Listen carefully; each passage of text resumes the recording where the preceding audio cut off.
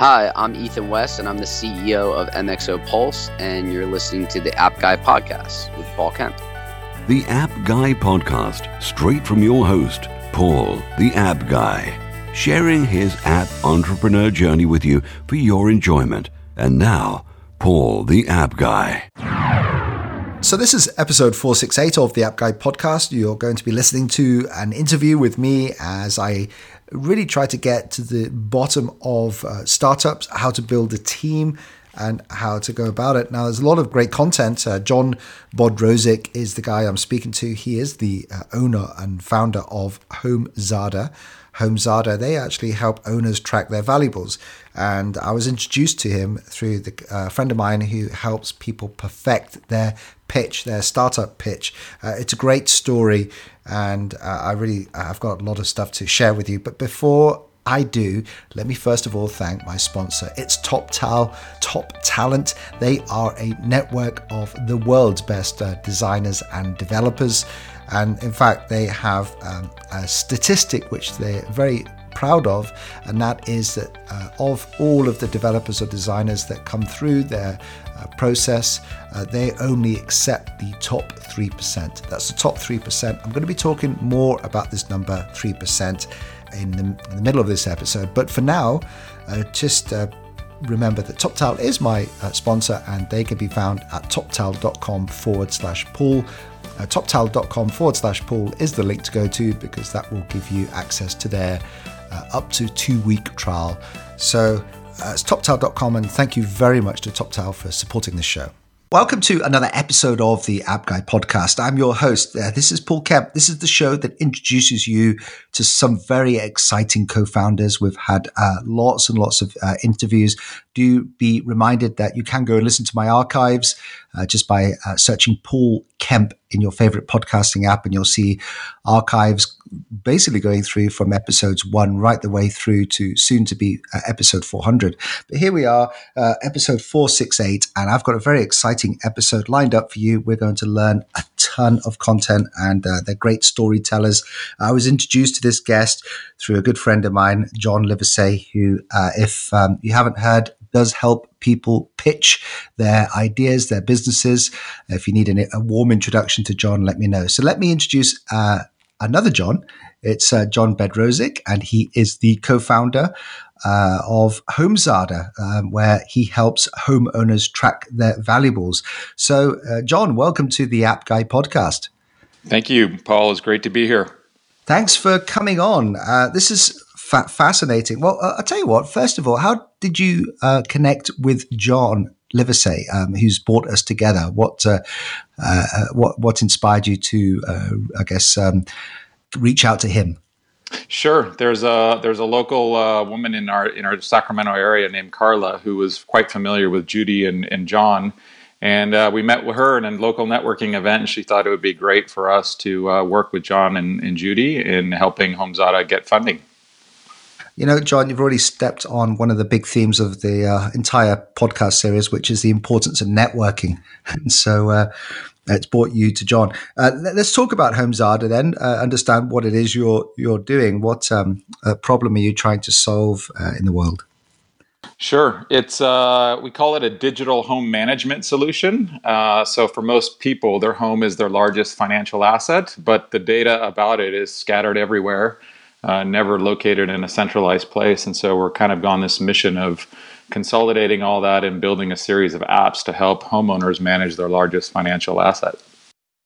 What inspired you to get this underway?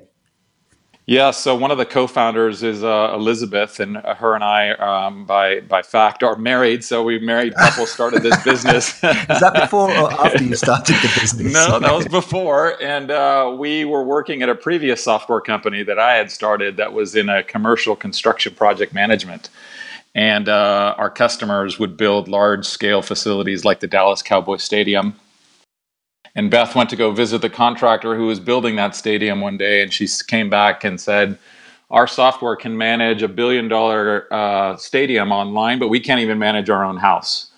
And it was her sort of frustration with, on a commercial basis, there were lots of tools that helps people manage large-scale facilities, but for residential home properties, there's nothing that we found that could actually help manage our own home. And that was sort of the light bulb went on as an opportunity to kind of go out and build the Homes Auto solution. Well, this podcast is supposed to be all very inspirational, for a lot of people listening. And I'm already inspired the fact that you can set up a business with your partner. Did you both have to leave full-time positions to work on this full-time? Yes, the previous company that I had started, I was the co-founder and president, and Elizabeth was in charge of business development in terms of finding partners to sell our products. We had sold the company to a public company in 2006 and stayed for 4 years after. But then I think we both realized that we had passion for startups and entrepreneurship, and the journey with the previous company had come to sort of a natural ending, and we thought it was a good opportunity for us to go do another startup. There you go. You see, John, anyone should be warned that as soon as you start down the road of entrepreneurship, startups, there is, an addiction, and you can't give it up, right? Absolutely. It's a complete addiction. I mean, I think we enjoy the whole process, from identifying a market problem to finding out whether you can build a solution to, how do you message that solution to people get it? Can you build a business around it? Can it scale? Can you create jobs along the way? Can you impact your local economy where you live and work? All those things are part of the entrepreneurial journey that we sort of are passionate about, that gets us up out of bed every day in an excited way. Well, John, the opportunity we have here is to inspire someone to start their own business. We've had many people who have done so.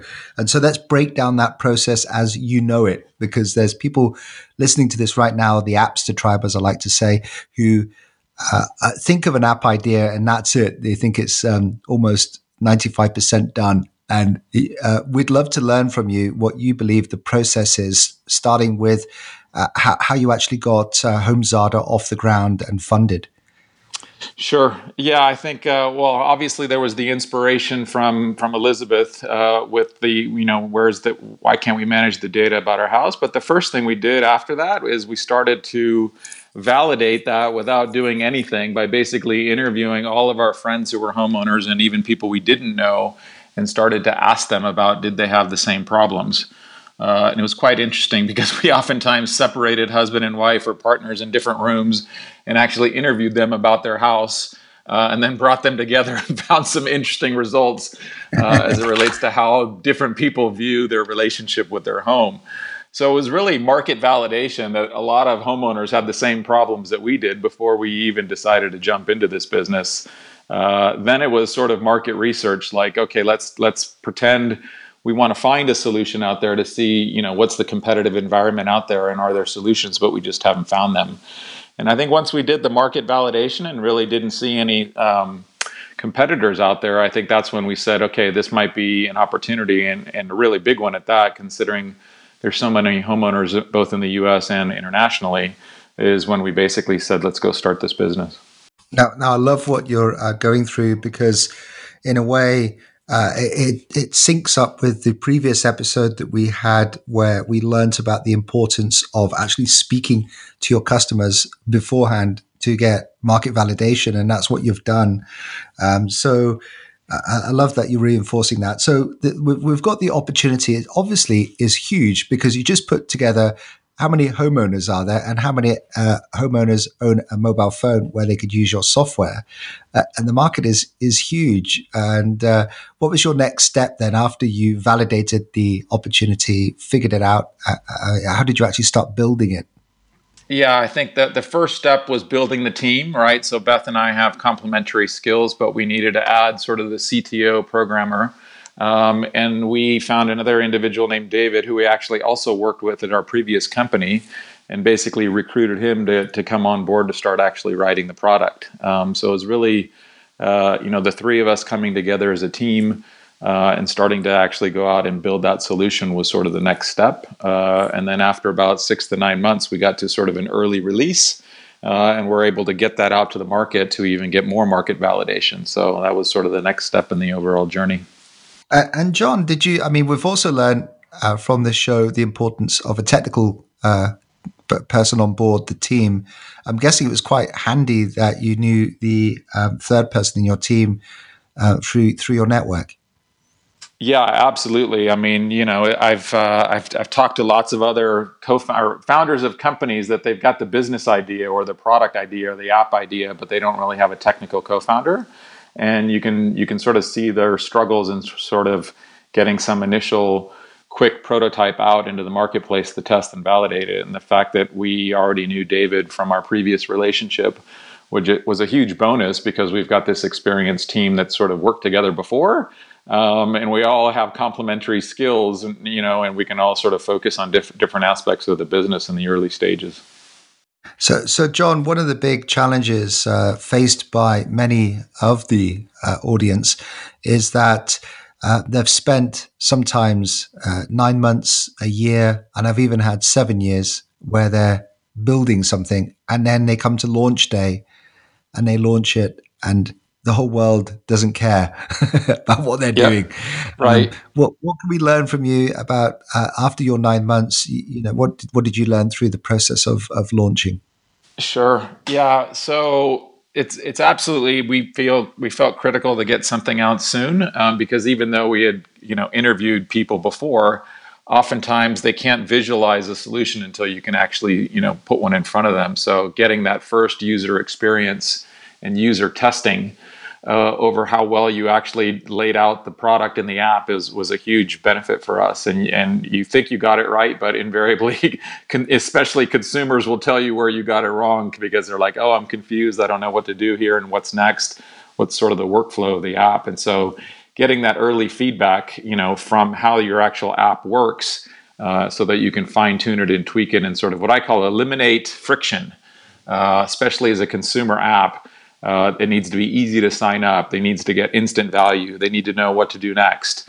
If there's any sort of friction along the way, you're going to abandon your solution and move on. And so I think that was probably a critical next step in that early phase. And I love the fact you've mentioned user testing because I've recently partnered up with another company and we're offering testing from. And how important is it to, I'm guessing it sounds like you actually were looking over the shoulder of people using your product. Was that live feedback really important to you? Yeah, we did both live feedback where we were over people's shoulder watching them use the product. And then we also did online testing where you basically use an online testing service. You give the user a script or an open script, and it actually records their actions in your app. And you get that real live feedback over people talking into their microphone going, I'm confused, I don't know what to do next. And it was a huge benefit for us to get that both live testing and the online version. So I hope you're enjoying this episode with John Bodrozic. Let me just take this opportunity to thank my sponsor. It's TopTal. TopTal are a great network, the best network when trying to access the top developers and designers around the world. They have a 3% success rate. That means 3% of all the developers and designers that they come into contact with, that they assess, make it through their assessment. And that's not just a number that they actually focused on. It just seemed to be a number that came out when they started looking at it.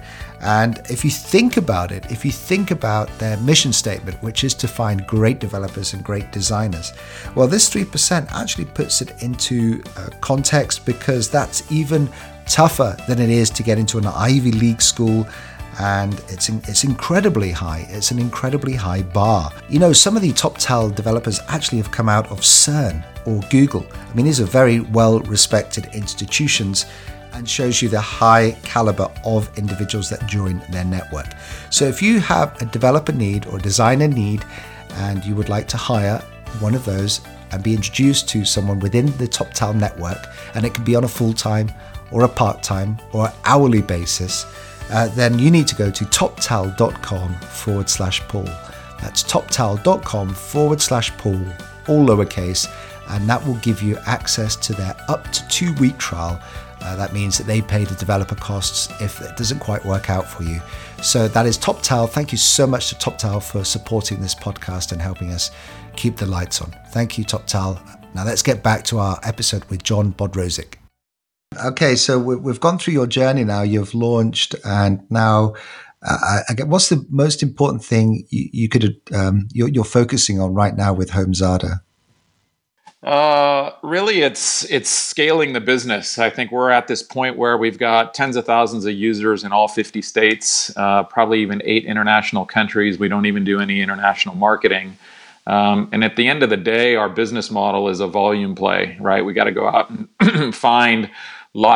target those 120 million homeowners in the U.S.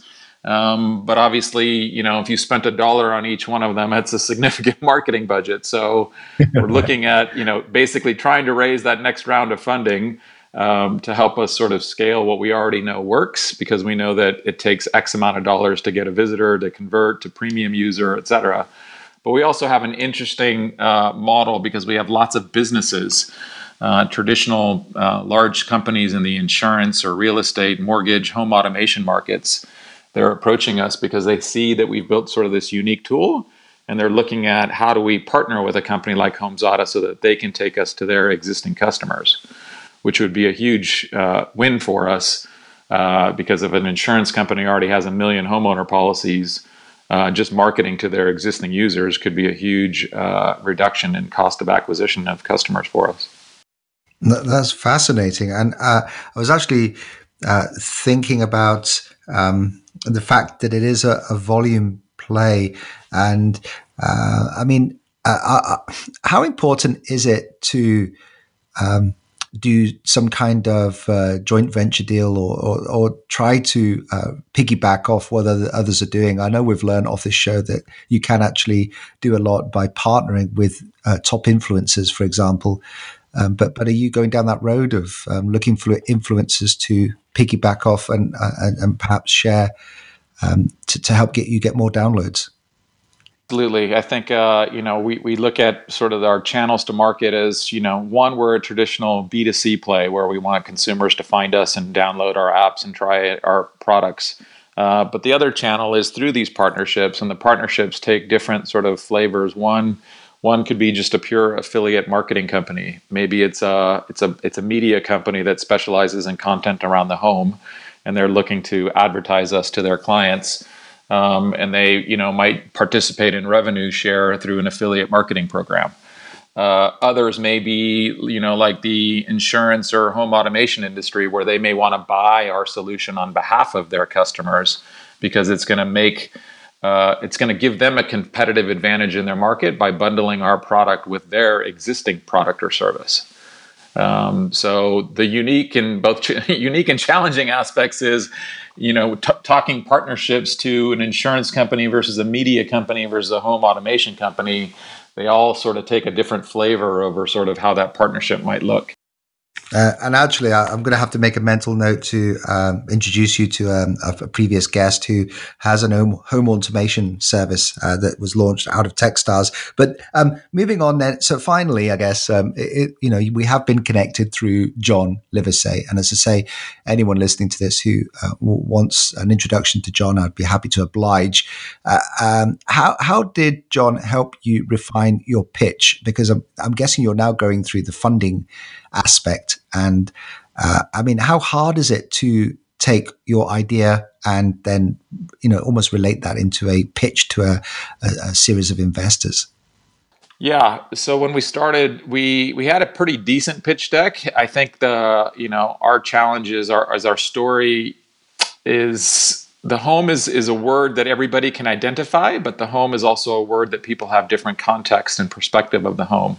If you're a first-time home buyer, how you think about the home is maybe different than if you're on your second or third home, or if you own multiple properties.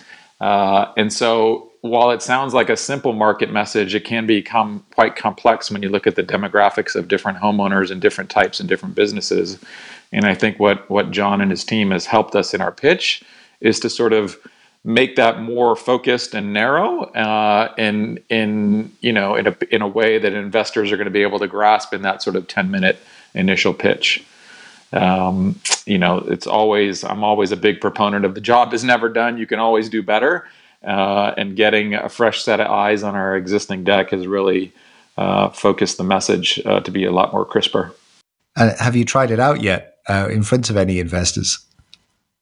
We have. Well, we definitely tried it through the course of working with John and Judy, and we have tried it with some investors since then as well. And we've gotten positive response and follow-up requests to continue to engage with us.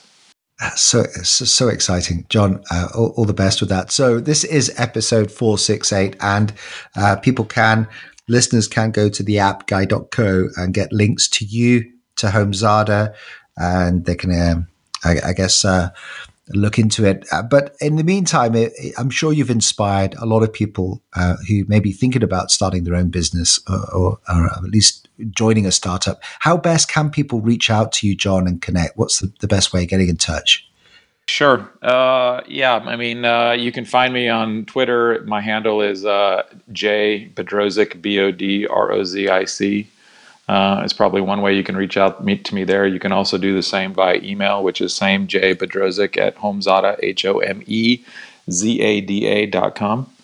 Are probably two ways that you can connect. Great. I've learned a huge amount, John. It's so nice. And as someone who actually spends a lot of time with my wife, we work together at home. I do my stuff, she does hers. What is life like working with your partner? And for anyone who may actually be inspired to quit their jobs and tell their wife or husband to start a company, what would you recommend it? What's it like? I think for us, setting guidelines in terms of respecting each other from sort of a daily work life sort of mentality. Like my Elizabeth is definitely a morning person and I'm a night owl, right? And so if she wants a meeting with me early in the morning, I'm not at my best. And if I want to start talking to her about business, after dinner, she's like, I don't want to talk to you anymore, right? So a lot of it is just understanding your work styles and work habits, which you would normally do with any other sort of work colleague. But because it's, your spouse, you sometimes can take those things for granted. So I think having respect for your work habits and styles is a big thing that can sort of set those ground rules.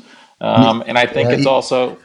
I was going to say, John, actually, we've had quite a few couples on this show now. It's definitely turning into a theme. We had a couple that wrote the book Valley Speak, Deciphering the Code of Silicon Valley, and then another couple who have set up a Netflix for kids. And I know that I just recently did an assessment, like a personal behavioral assessment. My wife did the same thing, and it looked like we were totally incompatible.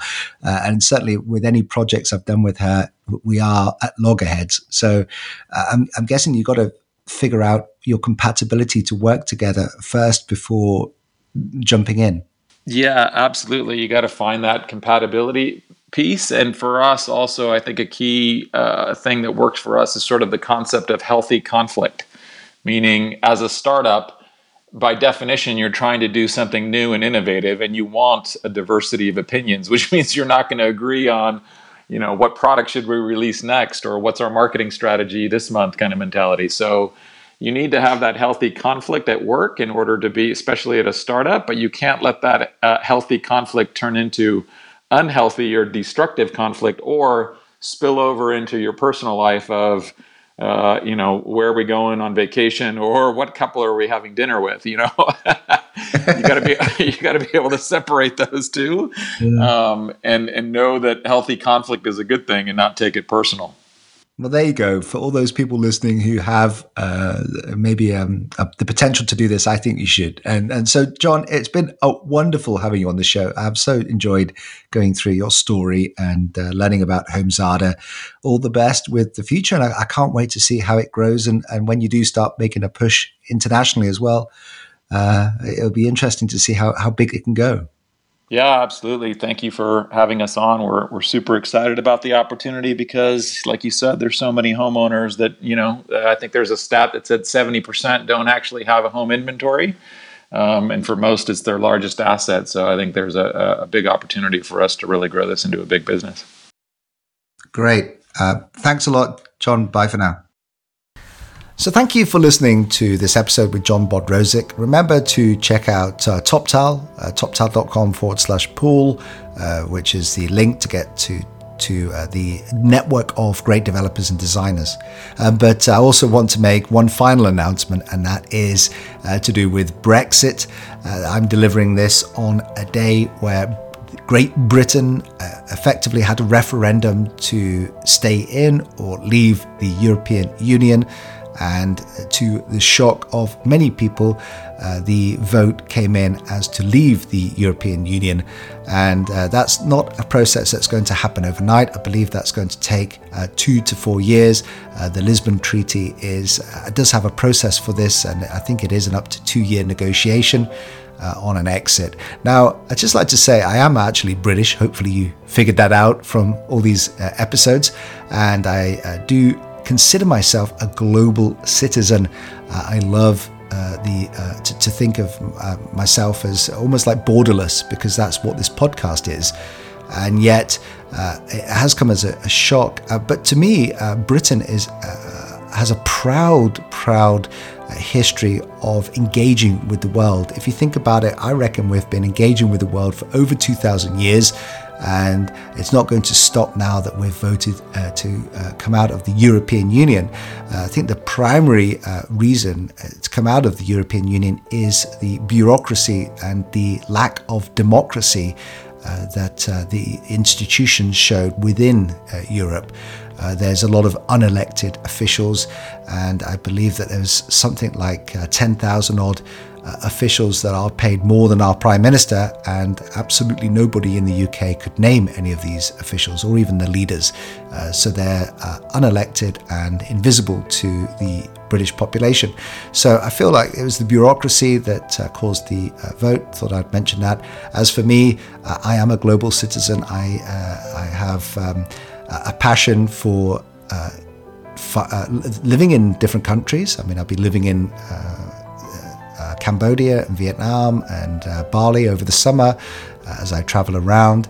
I've spent some time living in the United Arab Emirates and met some really good friends over there, and obviously all my friends in the US. So I would encourage you not to look at the Brexit vote as if suddenly Britain's now going to just withdraw from the world. In fact, I hope that at some point we engage more with the world, and in fact we haven't got a choice now, because technology is pretty much ensuring that we all do have a very borderless society, certainly a virtual one, where often I'm actually doing podcasts where I don't even know sometimes where the person is calling from. There may be a US citizen calling from China or calling in from wherever. So there you go. There's a few little words on Brexit, given that it was such a historic, momentous vote that took us all by surprise.